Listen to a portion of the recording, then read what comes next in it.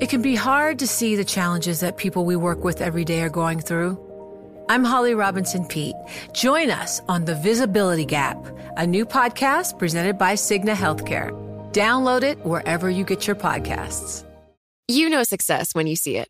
Or you think you do. The people in the spotlight. But what about those small business masterminds who succeed at making their money work harder? They do that by having a business bank account with QuickBooks Money, which now earns 5% annual percentage yield. Making your money work as hard as you do? That's how you business differently. Learn more about QuickBooks Money at quickbooks.com/5APY. Banking services provided by Green Dot Bank. Member FDIC. Only funds and envelopes earn APY. APY can change at any time. The countdown has begun. From May 14th to 16th, 1,000 global leaders will gather in Doha for the Qatar Economic Forum powered by Bloomberg.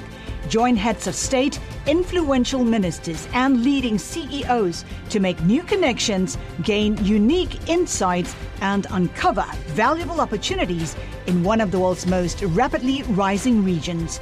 Request your invite for this exclusive event at QatarEconomicForum.com. This is Bloomberg Law with June Grosso from Bloomberg Radio. More than 3 decades after his death, pop artist Andy Warhol is everywhere. In museum exhibitions, Christie's Auction House, new dramatic plays and musicals, upcoming movies, and the Netflix documentary series, The Andy Warhol Diaries. 4, 3, 2, 1, action. Andy Warhol's greatest work of art is Andy Warhol. Genius. Art, music, film, fashion. He broke every rule. He made you look at things in a completely different way, and that's what art is. And now the Supreme Court will decide whether Warhol's series of images of rock icon Prince made people look at a photograph of the musician in a completely different way. Were those paintings a transformative work of art, or were they an appropriation of the photograph by Lynn Goldsmith? Joining me is intellectual property litigator Terrence Ross, a partner at Catton Muchin Rosenman. Warhol's painting of Prince was done back in 1984. The lawsuit was just brought in 2019. Tell us about the history of this. What happened? June, this all arises out of a photograph that Lynn Goldsmith took of Prince in 1981 that sort of caught Prince in a very interesting light and received a lot of recognition at the time. A few years later, in 1984, Goldsmith's agent licenses that photograph to Vanity Fair, specifically so Vanity Fair can create some secondary artwork for an article they're doing about Prince. They did not disclose that Andy Warhol was the artist they'd hired to do that, but arguably that use was licensed. However, here's what happens. Andy Warhol, then continuing to use the photograph, created 15 other works that were not used in Vanity Fair, that apparently were sold, and then he passed away 3 years later, relatively early in life, in 1987. Lynn Goldsmith contends that the first time she learned of these 15 other works that Andy Warhol had created, admittedly based on the photograph from 1981 that she had taken of Prince, she says the first time she learned that was 2016. And so she calls up, by this point, Andy Warhol died, so his rights are in the Andy Warhol Foundation for the Visual Arts. So she calls up that Warhol Foundation and says, hey, what's going on here? This strikes me as copyright infringement. And the foundation, rather than negotiating, files a lawsuit against her in New York, seeking a declaration that Mr. Warhol's use back in 1984 of her photograph was a fair use. And that brings us to where we are today. So is it the concept of fair use that's the key issue here? So the court case was brought in New York federal court, and the judge who handled that, United States District Court for the Southern District of New York, made a ruling pre-trial that the use Mr. Warhol made of the photograph was protected by the fair use statute, which is Section 107 of the United States Copyright Act. Ms. Goldsmith appealed that finding to the Second Circuit, which handles appeals out of Southern District of New York. And the Second Circuit disagreed with the judgment of the district court and held that it was not a fair use and reversed. The foundation has now gone to the United States Supreme Court, filed what's known as a writ of certiorari, seeking permission to appeal this decision from the Second Circuit. And just within the last week, the United States Supreme Court granted that writ of certiorari, and we'll hear the appeal sometime next fall. Can you simply explain what fair use is? Or is it impossible to simply explain it? That's true. I'll do my best. Fair use is a statutory defense against copyright infringement. It's actually in the Copyright Act. It provides that a secondary use of a copyrighted work may be fair if the court considers four factors. They're non-exclusive factors, but they're four factors, and makes a judgment that the use is appropriate under the statute. The four factors are the purpose and character of the use, specifically whether it's a commercial use or nonprofit educational use. That's a very important factor. Second factor is the nature of the copyrighted work. This is a copyrighted work, a biography of a famous leader, so that's all factual and would get less protection than a wholly fictional work. The third factor is the amount, substantiality that was used by the second work. So if you're using 100% of the work, that's bad for a fair use defense. If you're just taking a small, tiny clip from out of the movie, perhaps, that's a better argument that fair use should apply. And then the fourth factor is the effect of the secondary use upon the potential market or value of the copyrighted work. Those are the four factors. They're not exclusive. Courts often look at other factors. But the purpose here that Congress had in mind and has existed the common law long before the 1976 Copyright Act was enacted. The concept here is that we have to have a safety valve for certain types of uses that society favors, wants to encourage, but might, under an overly strict interpretation of copyright, constitute infringement. And so we have the safety valve that allows courts in individual instances to say, no, this is the sort of thing we want people to be doing, so we're going to allow it under this fair use doctrine. Because keep in mind, the trade-off that our country gives authors and creators with a copyright is that you get certain limited rights for a limited period of time in order to benefit society as a whole and encourage creation. But unlike a patent, that copyright is not a monopoly. And so that's really what fair use is about. Central question that presented here in this specific case is how may artists fairly use prior works in the creation of new works? And that's where fair use comes in. What does it tell you that the Supreme Court decided to take this case? Well, I have to say I'm somewhat surprised that the Supreme Court granted this case.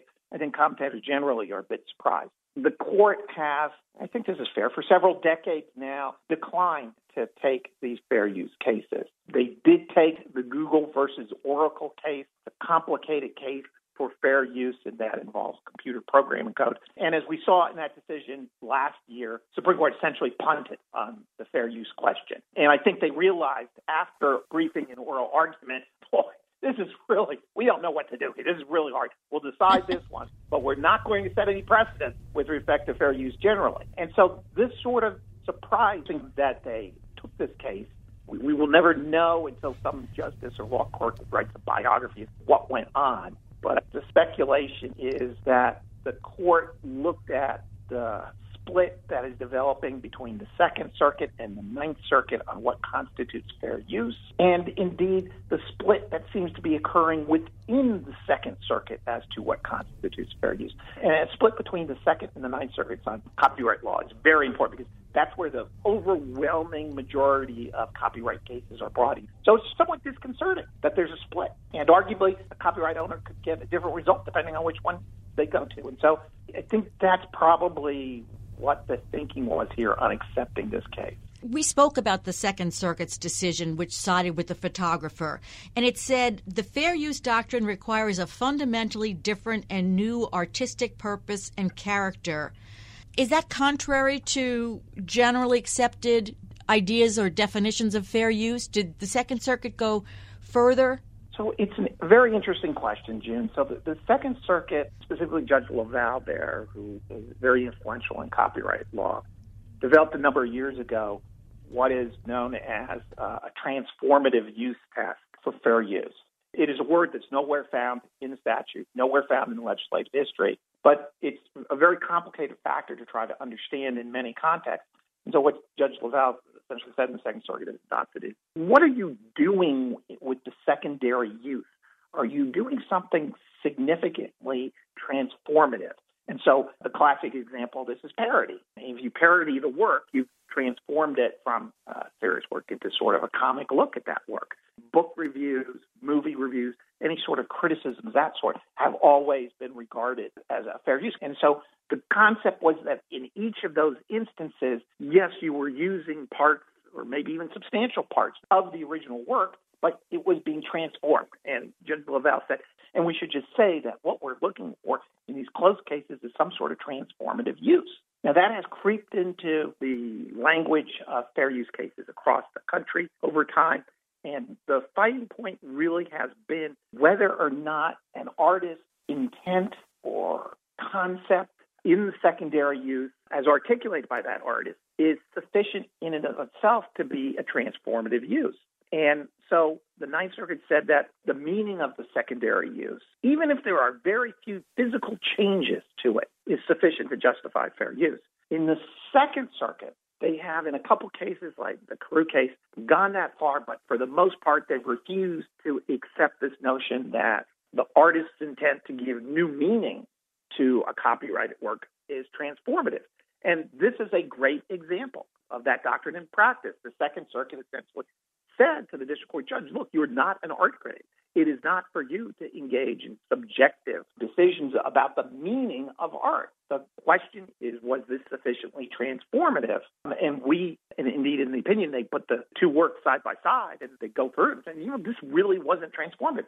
Changing a black and white photo to a colorized version, bright colors, just doesn't represent enough of a change, even if it conveyed some sort of different meaning, because that's not what the fair use defense is all about. And I always found that decision to be perplexing because Andy Warhol's work is transformative. He transformed Campbell soup cans into art. Well, I would agree with you. His work, generally speaking, transforms everyday objects. The question was, in this case, was it transformative? And it's a very challenging call, but this case is a classic example of the fundamental difference between the Second Circuit and the Ninth Circuit's approach to fair use. I think that's got to be what's bugging the Supreme Court and why they wouldn't resolve this. What's at stake here? Could the court's decision have far-reaching implications for creators? Well, there's no doubt that it will have an impact on secondary use of copyrighted works. As a practitioner, my immediate reaction to the question is that, boy, we would love to have some clarity as to fair use because we're called upon day in and day out to advise clients as to, can I do this? Can I do that? If I really want to do this with the copyrighted work, how far do I have to go to make it transformative? Those are very challenging questions for lawyers. We've struggled with that for years. And so as a practitioner, and I think for most copyright owners, they really just want clarity. They want some hard and fast black and white rules as to what is allowed and what's not. And my fear here is that we're not going to get that. The nature of fair use in and of itself is that we can't make it too black and white. We have to have wiggle room for it to function effectively as that safety valve to allow society's desired uses of copyright works to go forward without creating some sort of chilling effect. So we've talked before about the dynamic in copyright cases between the late Justice Ruth Bader Ginsburg and Justice Stephen Breyer. Both their perspectives will be missing when this case is decided. It is a very interesting question that a lot of people who follow copyright law closely follow. Justice Ginsburg and Justice Breyer had fundamentally different views of copyright law. Justice Ginsburg was much more in favor of broad protections for copyright law, and Justice Breyer believed in more limited protections for copyrighted law.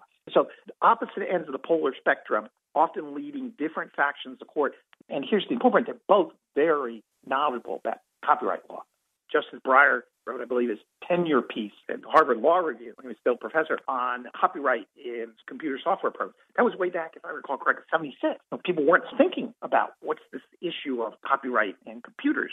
Justice Ginsburg was on the D.C. Circuit as a judge before she was elevated to the Supreme Court, at the same time that I was clerking for a different judge on the D.C. Circuit. And I remember having conversations with her in the lunchroom, in the hallways, about copyright law.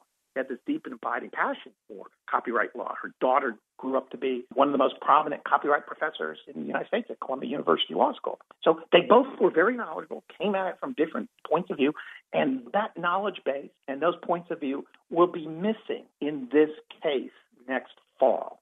And the question is, what does that mean? It sort of wipes the slate clean. The pre-existing dynamic is gone.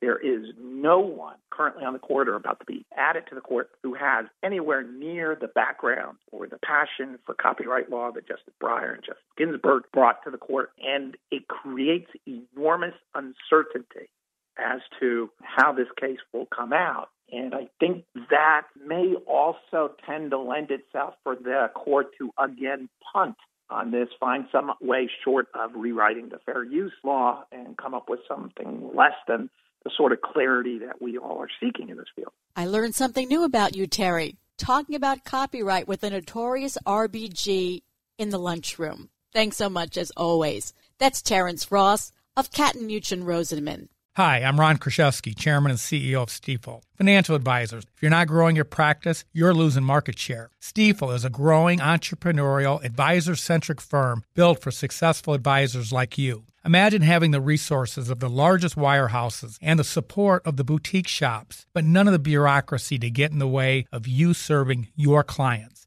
At Stifel, it's your business, your book, your clients.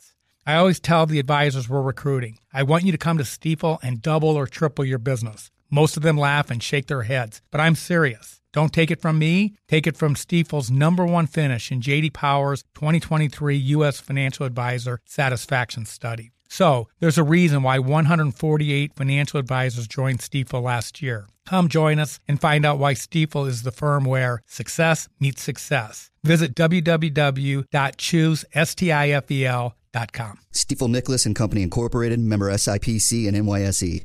You know success when you see it. Or you think you do. The people in the spotlight. Athletes, actors, artists.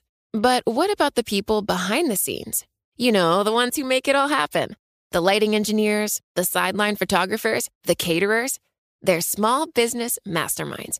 And if there's one thing they have in common, it's making their money work harder.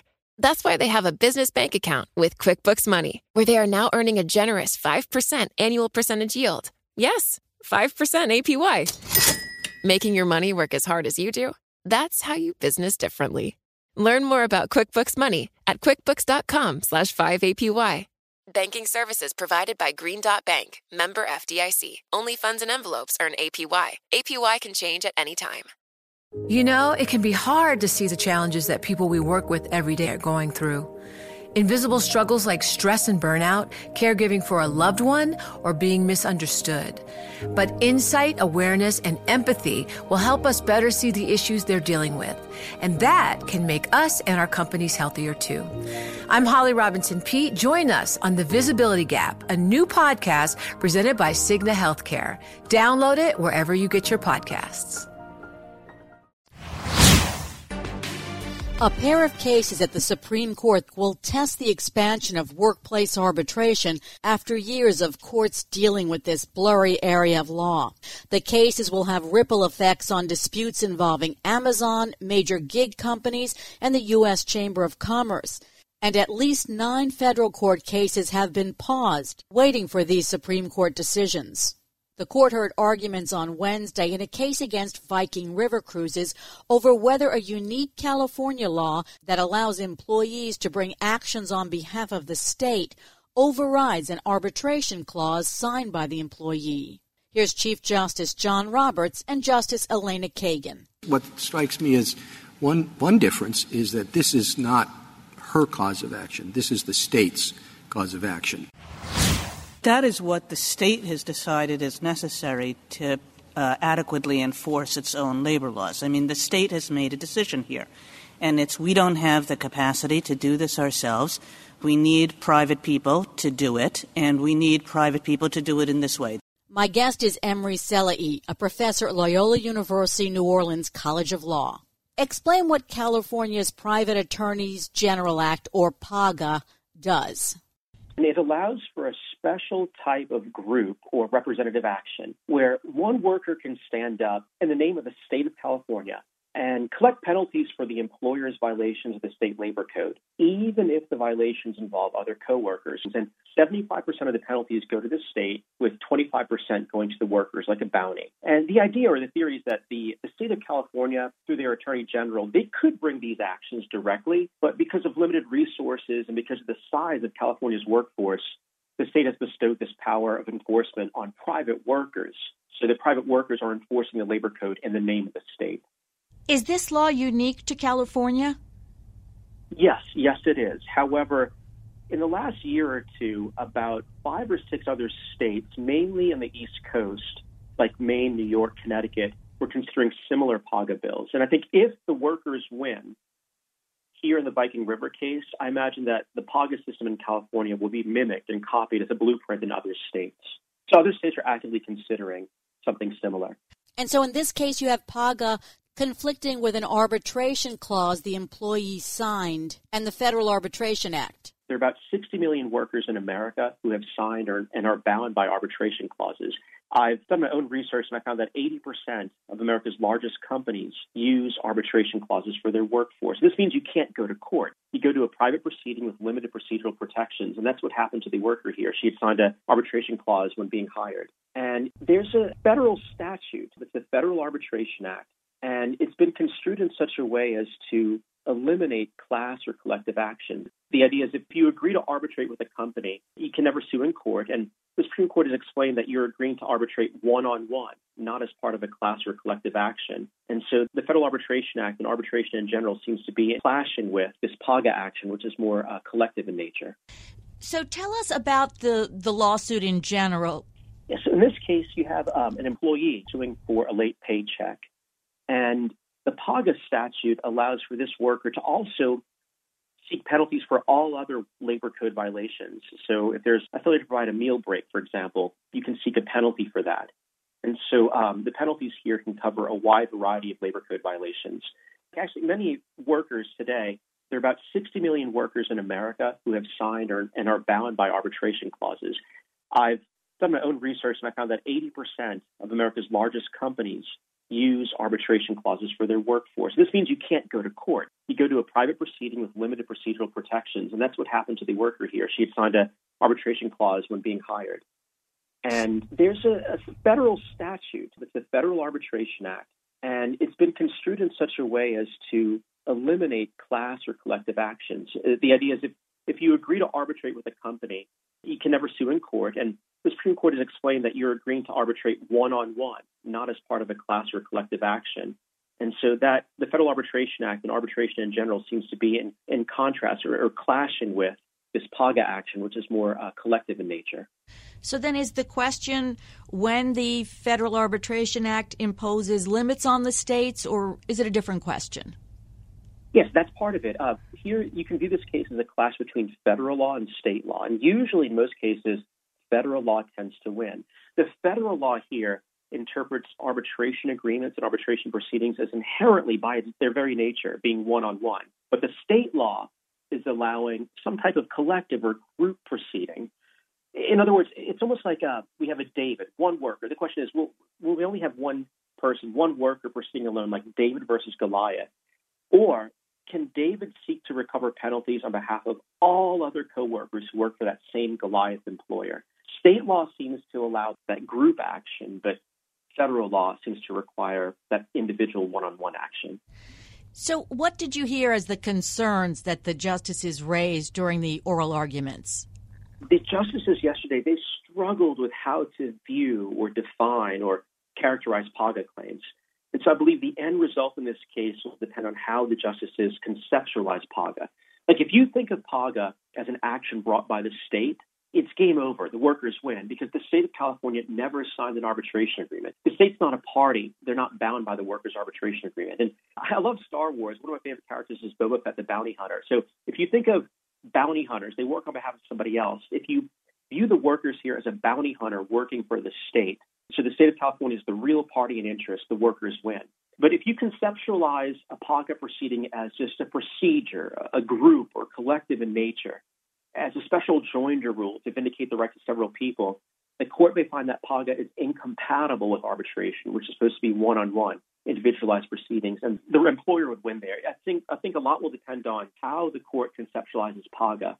Is it really the state bringing a lawsuit, or are they going to view PAGA as a procedure? Some justices view PAGA as something like a claim for penalties, like a claim for damages. And if you conceptualize PAGA that way, it's simply a claim for damages, then the workers should win because the Supreme Court has suggested in the past that arbitration can never be used to undermine substantive rights like a claim for damages. So I think this case will turn on how does the court view PAGA? How will they conceptualize PAGA as an individual substantive right, as a procedural right, or is really this a PAGA action just really the state acting on its own? Is the state the real party in interest in PAGA? Would you say that usually at the Supreme Court, arbitration wins out? Yes, that has been the track record for the past 40 or 50 years. However, in 2019, there was one workers' victory in a case called New Prime v. Oliveira, and I never expected to see that coming. And so there's a glimmer of hope for workers here, but the past track record is not really good for workers. And this Viking Rivers case here is just one of several cases this term involving arbitration. There are actually 5 total arbitration cases being heard, which is unusual. The court has heard like 1 or 2 or 3 a year. And I believe the court has an interest in promoting arbitration. Arbitration is like a safety valve for an overcrowded judicial docket. It's like every case that gets sent to arbitration is one less case the courts have to hear. And I think the justices have an interest in trying to keep arbitration fine-tuned and working well, particularly because in Congress right now, there are larger debates about eliminating or cutting back on the expansive use of pre-dispute arbitration agreements. Just last month, President Biden signed a law banning arbitration for sexual harassment and assault claims. If arbitration is to continue on a larger scale, the court has to clear up any confusion or abuse regarding arbitration law to show that the system is working well. And they've been very pro-business and very supportive of arbitration. But now there's just a larger debate in society. There's more awareness. I think that the media is helping just to shine more light on this practice, which often flies beneath the radar. For me, we can have the most wonderful rights in American history. We have some of the strongest rights in all of human history, protecting consumers and workers, but those rights are meaningless if you don't have robust enforcement. And arbitration can sometimes undermine robust enforcement. And so I think people in society are becoming more aware of this with more stories. In this case, could you tell which justices were leaning which way? Was it a split of the conservatives and liberals, or were they all over the place? You could definitely see a split with Justices Barrett, Kavanaugh, and Gorsuch supporting the employers through their questioning, and with Justices Sotomayor and Kagan supporting the workers, and Justice Breyer as well. Justice Thomas is a little bit unusual here. He tends to dissent whenever there's a state case involving the Federal Arbitration Act. And his view is that the Federal Arbitration Act doesn't apply to states. He's a believer that states have the right to control their own procedures, and arbitration is very procedural law. And so Justice Thomas, I think he's going to dissent. And so you potentially have 8 other justices would have to take a side. And I still think if you count the votes so far, it looks like the majority would hold for the business here. Tell me about the importance of this case together with another case that was heard, testing the expansion of workplace arbitration and the ripple effects of these cases. Of course. So there are 60 million arbitration agreements in the workplace, the American workplace today. And this means that you have limited procedural protections if you want to assert any claim involving your employment. And these tend to be confidential proceedings. And so arbitration in the past has been used to cover up a lot of widespread wrongdoing. For example, a lot of people think that Me Too, with the Me Too movement, that it could have come out and happened much earlier if it were not for arbitration clauses. And so we have 2 employment arbitration cases heard this term. And the Supreme Court is defining the contours of when is workplace arbitration appropriate.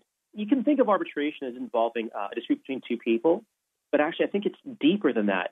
When you're looking at arbitration law, you're asking, what role will the government play in our lives in helping out and assisting with dispute resolution? And so with these workplace cases, the court is defining what role will the courts continue to play in American society? Will they be open and available to hear the claims of vulnerable workers, or are they shut off, and will your claims be heard in a private setting, which is really dictated and controlled by the employer? And so an arbitration in one level can involve the two parties in a dispute, but I think at a deeper level, arbitration involves just the relationship between the government and its people. Will the government, through its courts, be available to hear our concerns? And over the last 40 years, our rights to access the courts have been disappearing through arbitration clauses. Arbitration clauses, they appear throughout American society, not just in employment cases, but all over consumer contracts.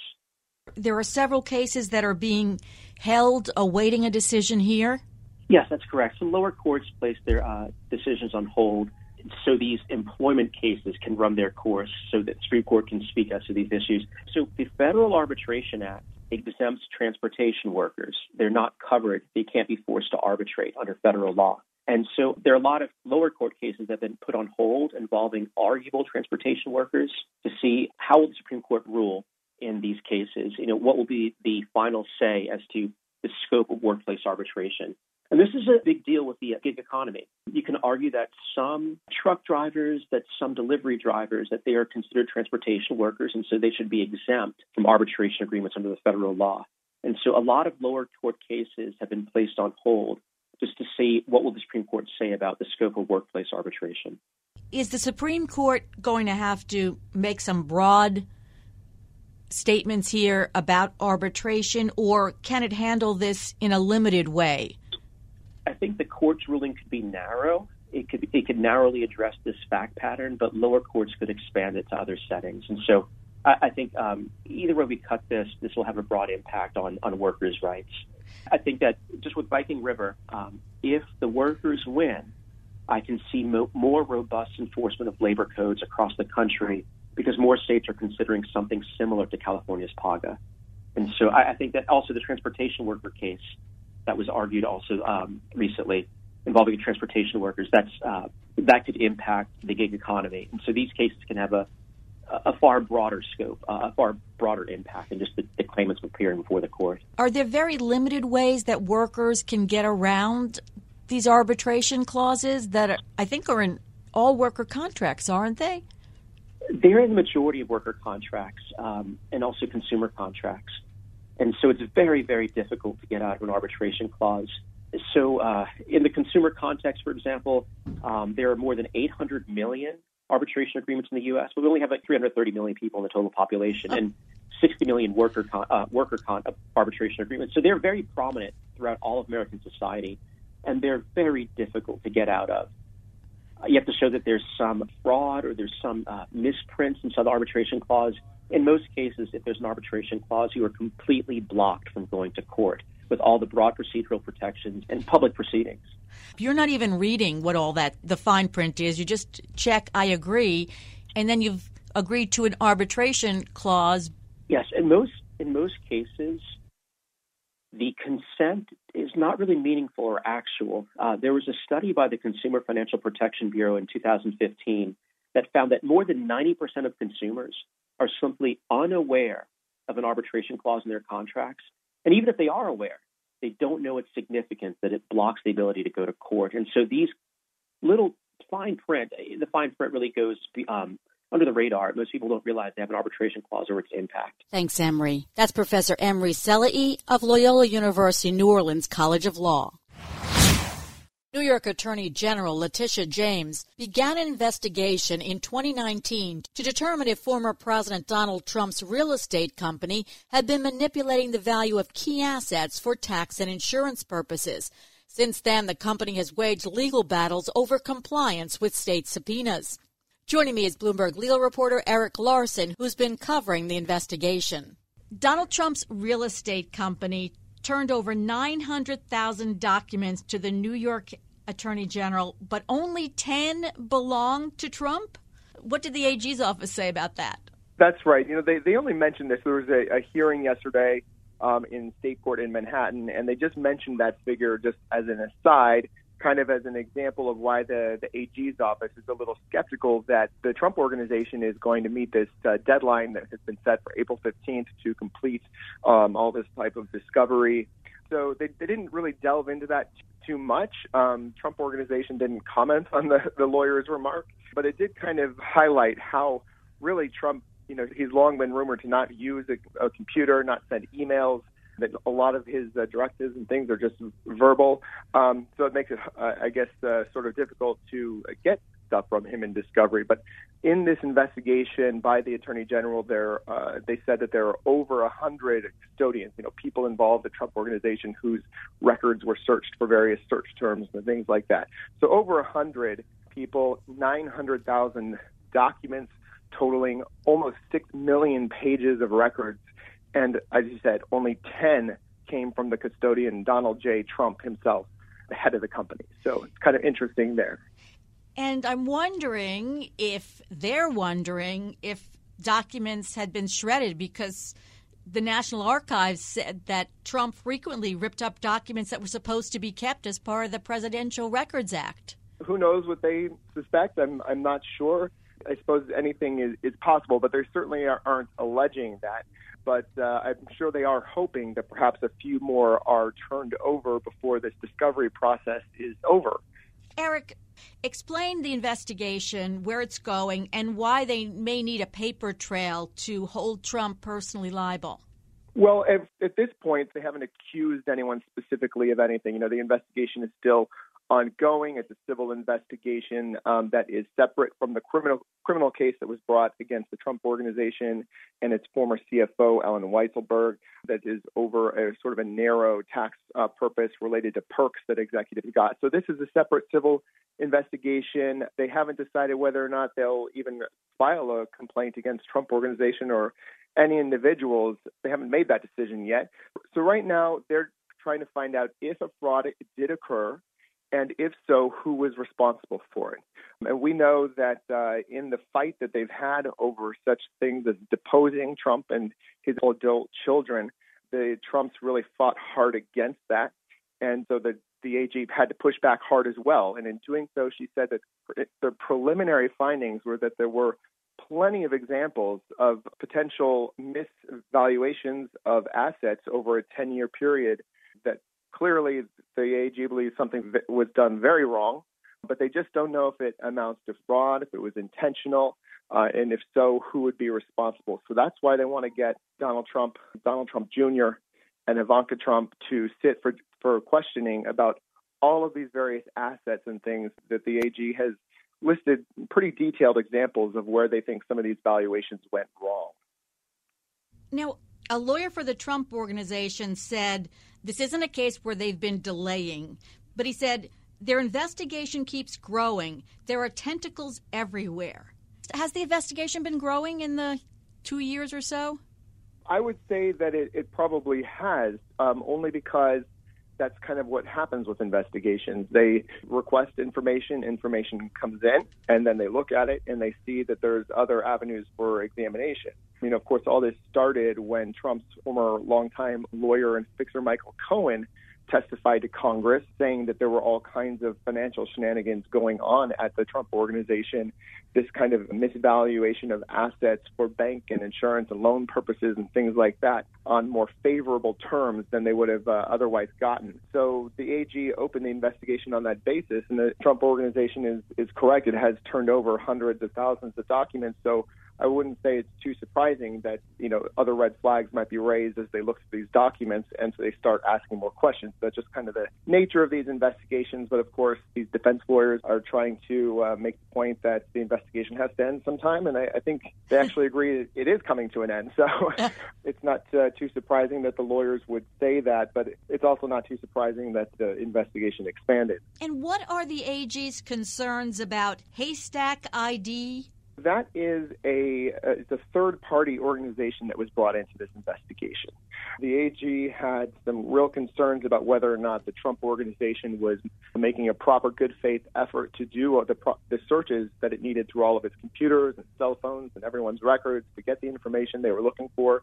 And there had been so many examples of this type of problem that the AG was able to point to, that the company sort of saw that it was, I believe, about to be ordered essentially to hire a third party to do a parallel record search.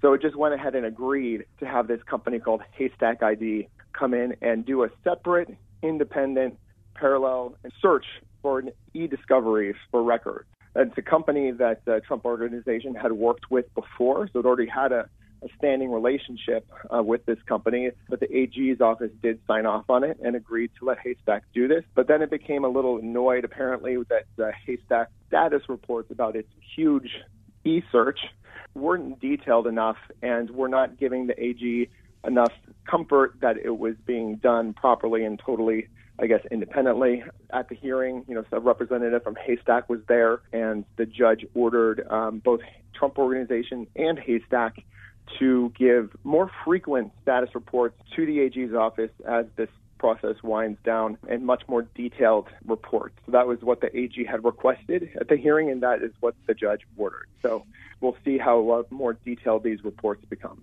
What about the depositions for Trump and his two eldest children?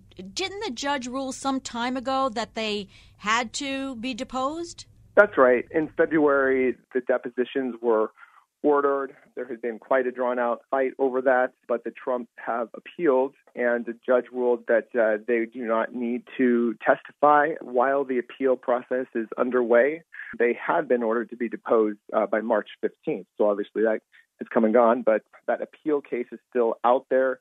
The parties have briefed, and eventually there will be some oral arguments, I would imagine, fairly soon, and then that the appeals court would issue a ruling. But it wouldn't be surprising if this got appealed again to New York's top court. So not exactly sure when these depositions will happen, but clearly the judges so far have just shot down all of the Trump arguments for why they shouldn't be deposed. One of their arguments was that she's using her civil subpoenas to assist the ongoing criminal investigation by the Manhattan DA. But hasn't that investigation sort of stalled?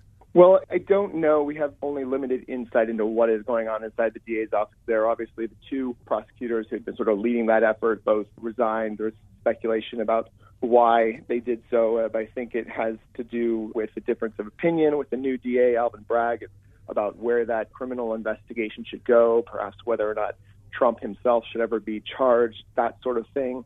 But the investigation is still ongoing. We do know that. Even if it is stalled, I think the Trump's argument still stands, and that they believe that as long as that criminal investigation is going, that they shouldn't have to be deposed in this related civil investigation. The idea being that they could somehow incriminate themselves by answering questions in a civil probe. But as the AG pointed out, and as the lower court agreed, they don't have to incriminate themselves. If they'll be in the deposition with their lawyers, and if there is a question there asked that they think might implicate them potentially, they don't have to answer. They just plead the Fifth Amendment right against self-incrimination. And in fact, Eric Trump, Trump's other son, has already been deposed as part of this civil investigation.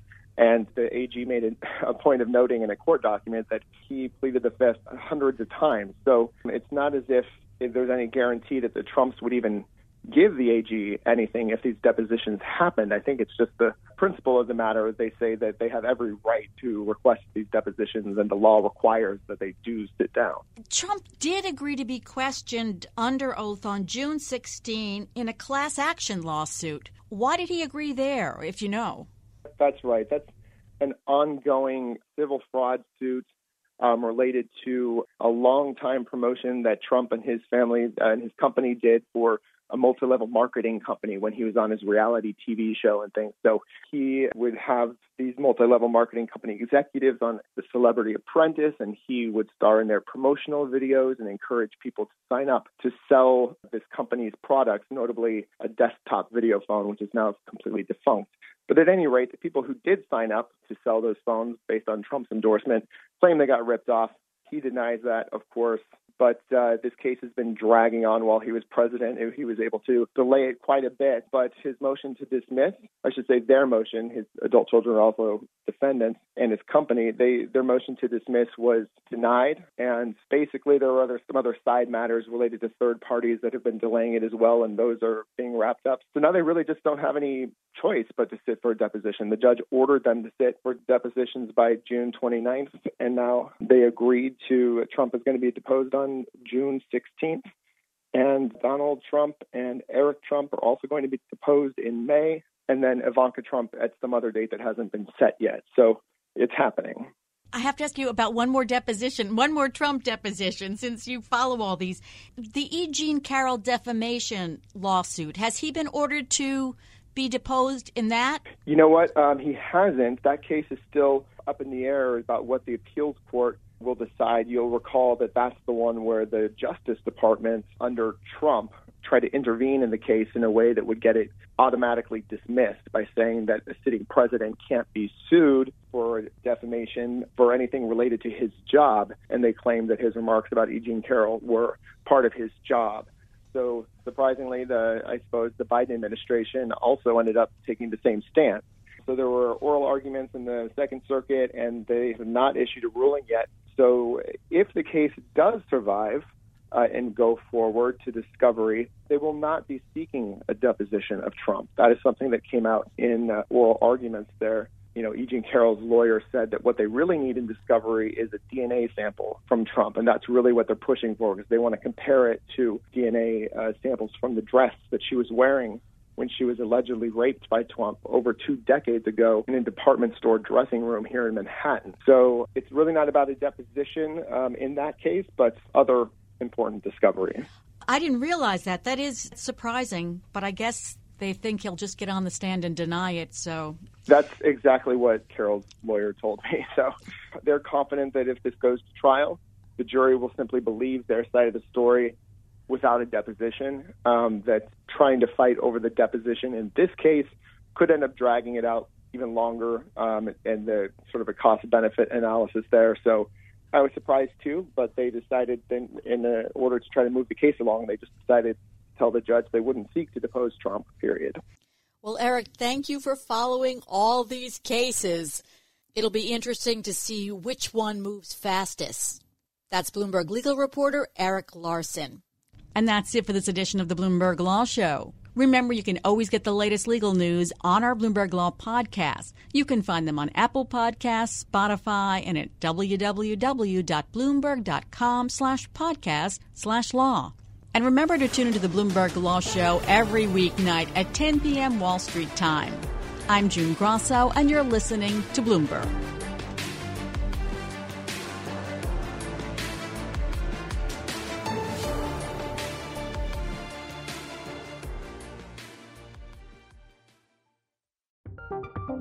From Silicon Valley to Wall Street, the promise and perils of artificial intelligence are playing out on the world stage. But what will the next phase of AI adoption look like? Which companies, from big tech to startups, will dominate? And where do the risks and unintended consequences lie? I'm Emily Chang. Join me at Bloomberg Tech in San Francisco, May 9th, to answer many of the industry's burning questions, alongside Snap's Evan Spiegel, Xbox President Sarah Bond, OpenAI's Brad Lightcap, top researcher Dr. Fei-Fei Li of Stanford, and many more. More details and just a few tickets left at Bloomberg.com/TechSF.